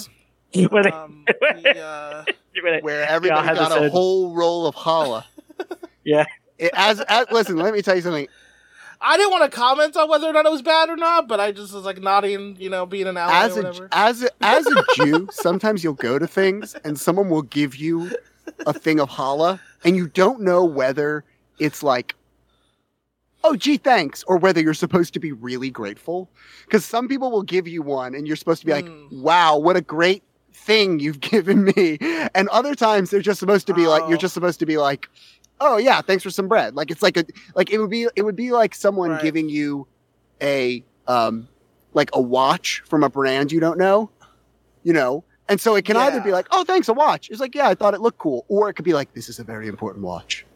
This is a very valuable watch. You know what I mean? It's the similar experience. This is my grandfather's watch in the war. It's Christopher Walken giving a speech to... This is my grandfather's hollow from the Holocaust. Let's bring it. Oh boy, you should have really. You know what? It belongs in a museum. Okay. I want you to have it. No thanks. It's a little stale. You might have to make French toast. Wait, let me do the Christopher Walken. When the Nazis came banging at his doors, it was the one thing he hid away. To feed his family. Let's all do the Christopher Walken speech from Pulp Fiction, but in the joke. It's about Hala. But it can be about Hala, but it's in the Joker voice. Okay, everyone do. No, I don't. No, I'm not doing it. I'm not doing a Joker voice. It's not gonna happen. All right, I'll go second. My grandfather carried this uncomfortable hunk of metal in his ass. For 4 years. You want to know how I got this watch? All right, you go. Okay. My grandfather was a hider and absconded from the Nazis with this challah. His grandfather gave. That's it. That's all I got. I can make it feel a little better. Want to know how I got this watch? My grandfather had a vicious ass. And he would carry this, and he looks at me one day. He says, "Why so much stuff in your ass?" You know what Nazis are? They're just dogs chasing Jews. You know what a watch? No, that's actually not true because Nazis know what they'll do with a Jew when they caught one. Yeah, there's a whole bureaucratic system involved, Lawson. They know. There's a whole system in place. There's a whole system in place. What they would do. You know what they are? They're like the dog president from Dragon Ball. I wouldn't know what to do if I took the watch out of my ass. What? All right, that's enough. I voted against bringing it back. We really mixed the water. I don't know what cocktail. You can actually follow the whole wiki of that lore. It's really, I hate when people say they can't follow Mike and Lawson doing Christopher Walken Pulp Fiction Glorious Bastards Nazi Watch Joker voice edition. Like, it's very easily followable. Just go to the wiki. Well, all you have to do is watch my lore video. Might just be my masterpiece. Where I explain everything. 6-second bits where you take bits that went on for really long and explain them. Now, if a watch was to come into the room, would you offer it some of your milk? You don't like watches. You don't know why. You don't like them. You just don't like them. See, I think like a watch. I think, where would a watch go that a German would never go? I probably watched that opening scene too many times. That's amazing. Do you know? Can I tell you something? That scene is too good. Want to talk about Star Wars not taking its time? I'll blow your mind about that movie. Mm-hmm. That movie takes place in 7 locations. And the scene in the bar is 45 minutes long. Which is the bar? Which part is that? Is that the with the Bridget von Hammersmark? Oh yeah. Oh, say I've water your Nazi balls. In fact, if you count like the scene before where they're talking and planning, I think it's like closer to an hour. Like, because that's right outside the bar. Yeah. But inside the bar, going down into that basement bar, is like 45 minutes. Talk about hanging out. It is. That's yeah. Say goodbye to your Nazi balls. That's it. But I don't understand. Why are they playing Guess Who? How does that advance the plot? Yeah. The thing is this even owned by Hasbro? It's like, I'm really excited for the next Clue movie. Clue 2. Why don't we just cut all the building, the rising tension, and just cut to the part where he does the German? I really don't feel like we've explained how Hitler came to power. If we could just go back and talk, like, who's Hitler, right? Like, if I've never seen any other Nazi movie, who's Hitler? Yeah. Just start your movies. Is he? But like, okay, why wait. is he called They the really Bear like Jew? this Hitler person. Why don't we give him an origin movie that explains all of his backstory to the audience? I had an intern go on the Reddit, and they're all talking. There's lots of Reddits for this Hitler. And I just feel like maybe that's the focus of the movie, is the more popular character online. I mean, if you Google, listen, let me just tell you, if I Google Inglourious Bastards, which you spelled wrong, by the way, I get almost nothing. And that typo is a big part of it. Hitler, oh my gosh, the reviews and the mentions. It seems like SEO wise, this is the character to focus on. I don't get it. That's not how Hitler died. Guys, the research team has pulled up that's not how Hitler died, and I just turns out we did. There's so much backlash. There was so much backlash after the He-Man movie, and it's just like, please keep to canon. Can we make that part of Nazi legends, and they're not going to be featured in the main movies, but they still exist on Netflix? Oh shit! Oh god. Well, see, it was worth it. You weren't following us. And then we got somewhere with that Joker impression. We did. I think it was worth it. I'm glad we did it. I'm sorry, I stepped away for a sec. Did we finish the episode?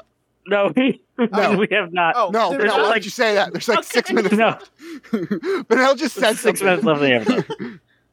No. Oh, go ahead, Benel. Yeah, so Goku wakes up. Bulma tells Oolong to give Goku his panties, but Oolong refuses to give up his panties that he's wearing on his hand, and instead gives Goku his pants, which I think is fucking funny.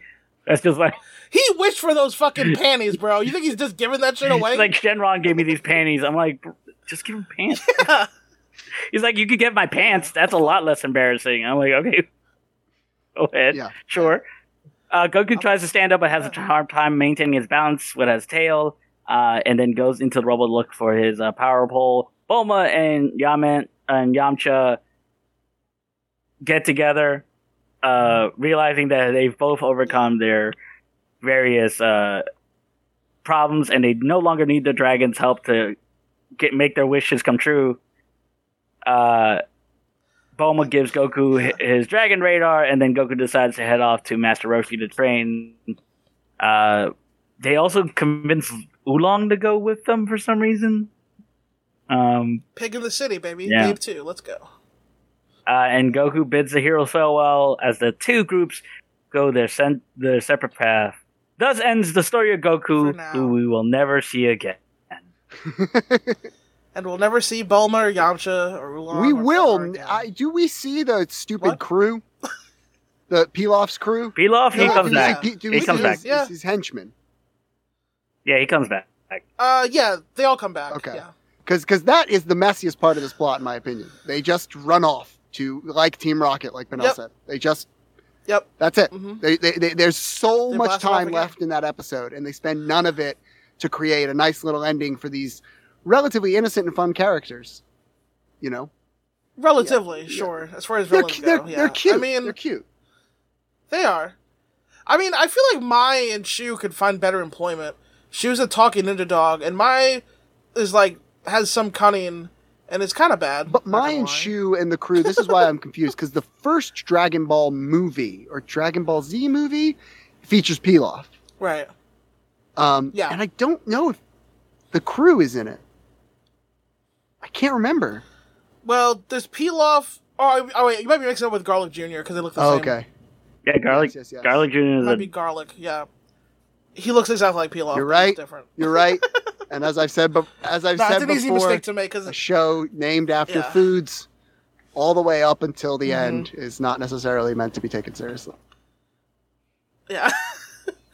I mean, and what I love about this wrapping up of this arc is that, like, you know, Oolong got what he wanted, Bulma got what she wanted, and Yamcha got what they wanted. It's a nice little wrap up to the arc. It's nice. I like it.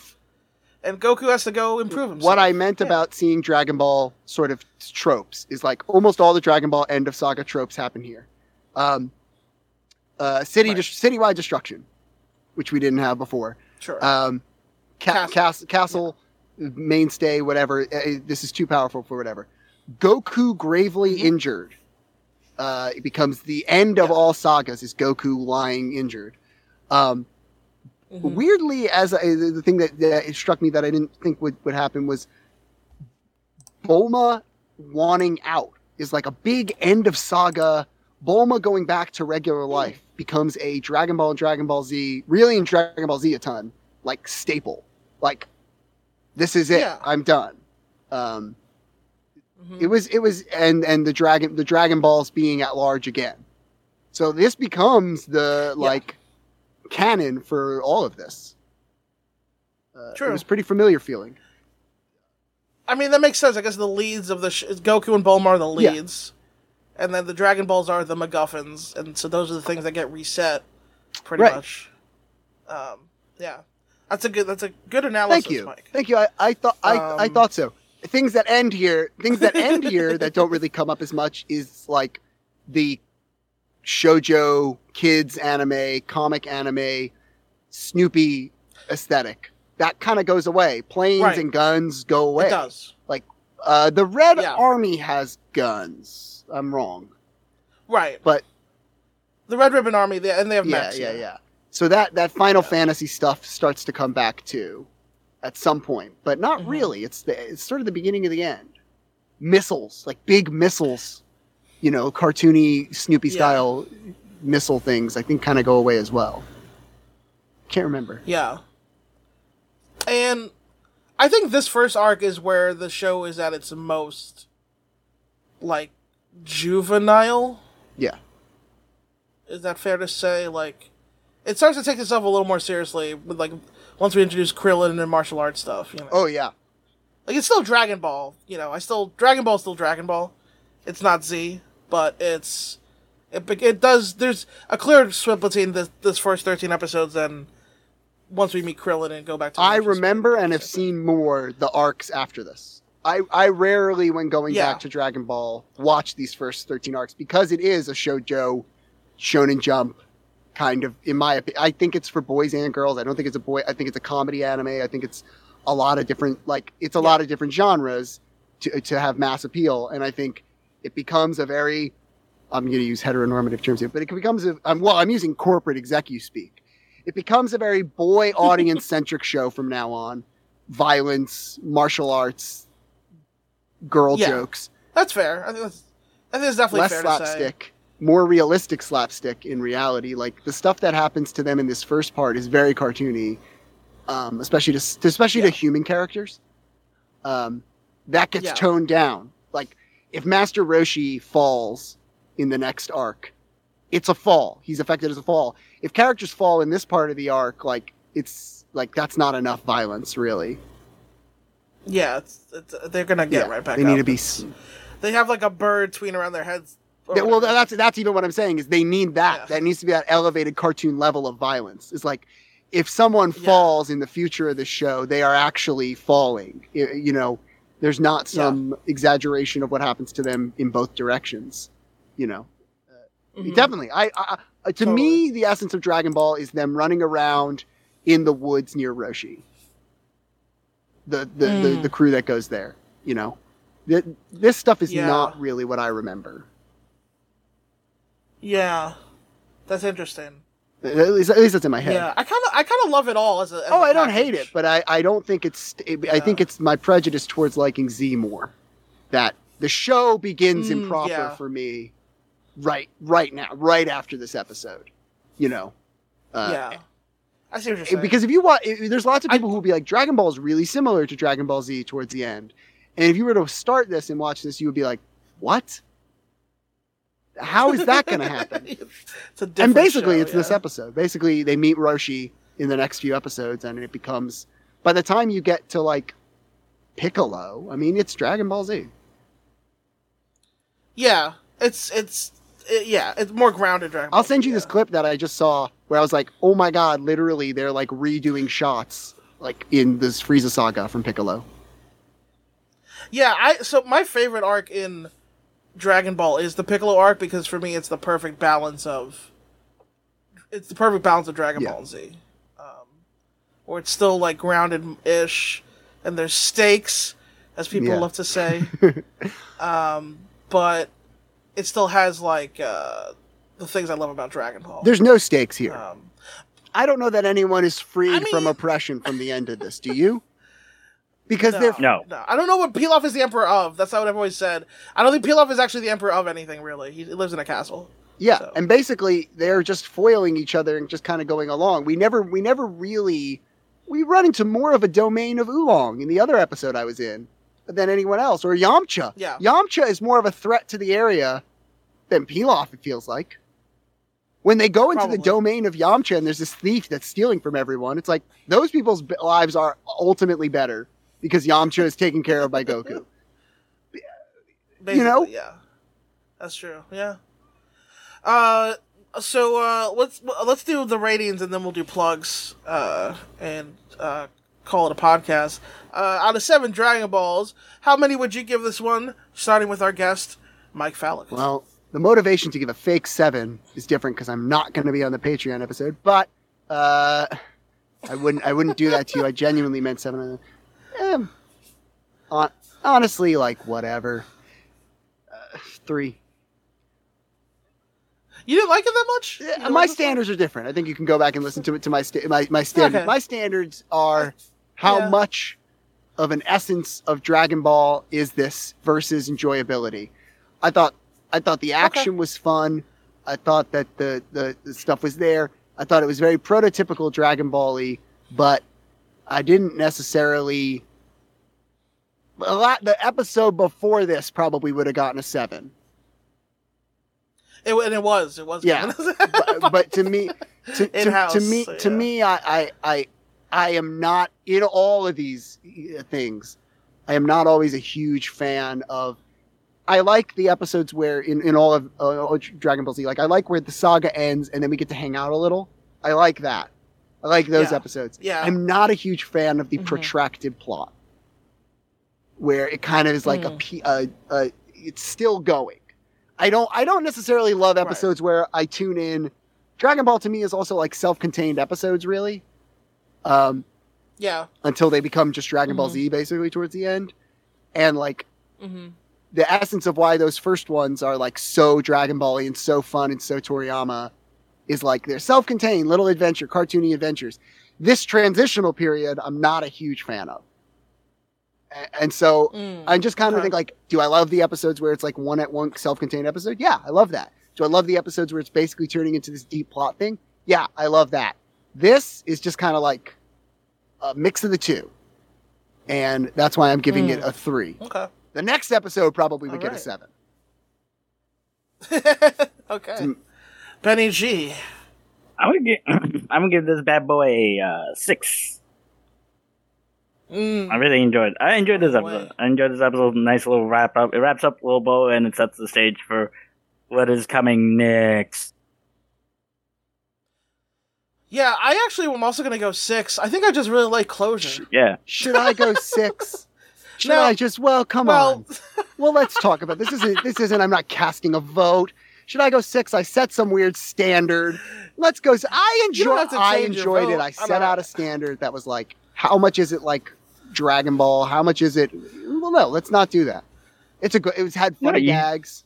Let's go 6. Yeah, let's go 6. Okay.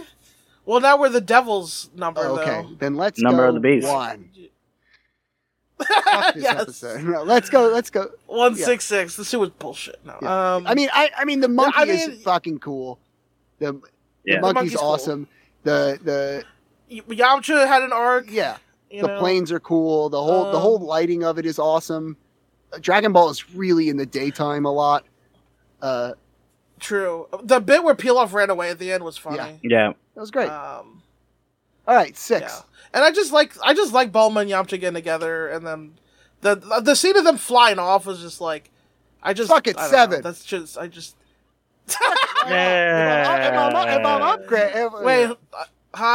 I can't hear him. What did he say, Benel? He said 6. 7. I said 6. Yeah, sounded like he said 6. He said 6. I heard 6, Benel. You heard 6. Because we're running long.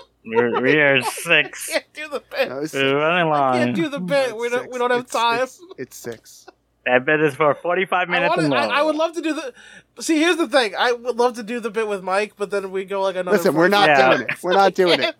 We're not doing a bit. We can't do it. Not doing a bit. We simply cannot. We gotta get some plugs. Hear that trailer coming. Mike, tell the folks where they can find you and your... I'm starting a new Red versus Blue podcast. With Lawson, I'm so. If everyone's on air doing it, like I am very willing to do it, especially since it would be pretty low effort. Listen, I can't. Yeah. If I'll do 2 jokes. If it doesn't happen, it doesn't happen. I'll do another joke here. So listen, I've been shouting at people on YouTube that hey, comment sections are horrible. I made a funny video yesterday on YouTube and had to talk to shitty toxic internet men because I left comments on by accident. But I got a lot of hits from it. I think it's close to 2,500 hits at this point. Nice. But anyway, Cutest Mike. You can find me at Cutest Mike, which is where I think we'll put a podcast that may or may not have been mentioned as a joke.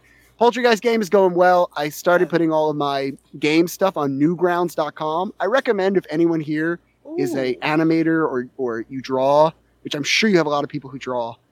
Hey, go on Newgrounds. Newgrounds is actually like really cool, and people use the website, and like they don't allow you to post other content. You can only post art, animation, or games.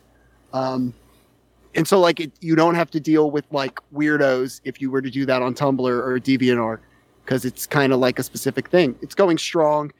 Troma used to sponsor Newgrounds, so we're part of a legacy of Newgrounds in itself. And I think I'm going to put up a mini game up there pretty soon, starring the character that Lawson played. So that will be pretty cool to see those assets. A kind of pretty simple game. No spoilers, but you'll see the assets soon. So that'll be up there soon. Newgrounds. Poultrygeistgame.newgrounds.com. That's where I put all that stuff. Yay! I got to do voice acting. Lawson's fantastic. Chills. I'll say it every time I'm on here. Oh, chills. Thank you so chills. much. It is really fantastic. I really worked my ass off. I listen. As much as voice acting can be work, I really tried my best. I'll say something about my style too. So one of the things I do when I record, and I tell everybody this, is I go, hey, so you know, I record both ends of this session. I don't record, and it's so that I know what I say to you. Because I basically think that any director who thinks they remember what they fucking said is out of their mind. So I listen back and I hear like a podcast, basically. And I hear what I'm telling Lawson and what I'm going for when I tell him that. I really drove Lawson's ass into the fucking dirt getting these takes. And Lawson really took it and was just like, it wasn't like I was being mean, but I was just like, can we do it again? We did work. We just really did it. We treated it like it was work, you know? I mean, it was also a lot of it was fun, but it was not the experience of like when Julianne Moore is like, yeah, I just never thought I would be a voice actor, and I just went in and voiced this little squirrel. It was like, yeah, we're gonna work. No, I was going for it. It was awesome. Yeah. Chills. Yeah, it was a lot of fun. Benny G, hit the people with your dates. Guys, I am in Connecticut for Coliseum Pro Wrestling on August the 4th. Bell time, doors at 7, bell time 7:30. I'm there wrestling my tag team partner, Mills Hendricks, once again. I can't get away from this guy. Yep. We love each Yeah. other so much that we have to fight all the time. Come through. And then I'm in Salt Lake City, Utah for STF wrestling as part of the Rocky Mountain Tag Team Summit, where I'm in a Fatal 4-Way for the Bonneville belt, and special surprise, maybe I find myself a tag partner. I'll also take that tag belt. Who knows? Come down if you're in Salt Lake City, Utah. Connecticut to Salt Lake. That's from meth to Mormon. Yeah, for that's real. a hell of a trip. And also meth. They also have a meth. Listen, like from meth to Mormon, they also meth. And also meth. Don't worry, no matter where you go, everyone, twice. don't get nervous about not being able to find meth. You'll find it. Great. We're doing great with the war on drugs. From meth to Mormon, more of a meth. Cold War at this point.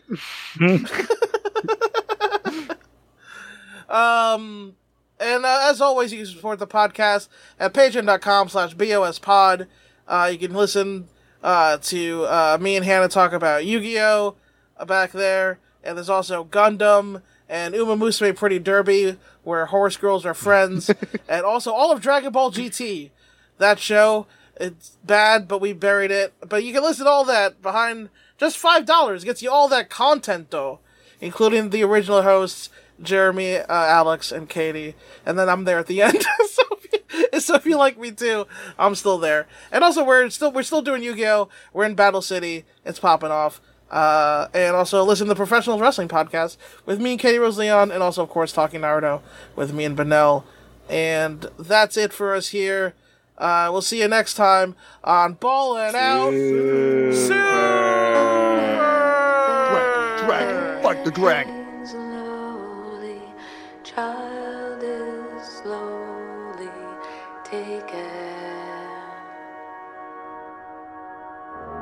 The violence causes silence. Who are we mistaken? You see, it's not me, not my family in your head. They are fighting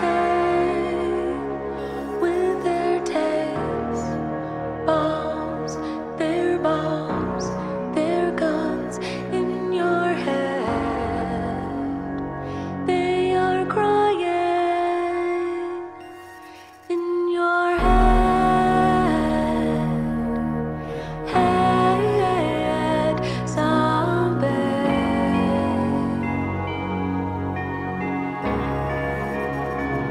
What's in your head?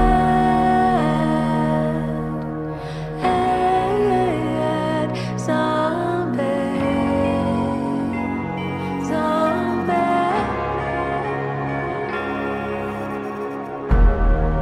Another mother's breaking, heart is taken over. The violence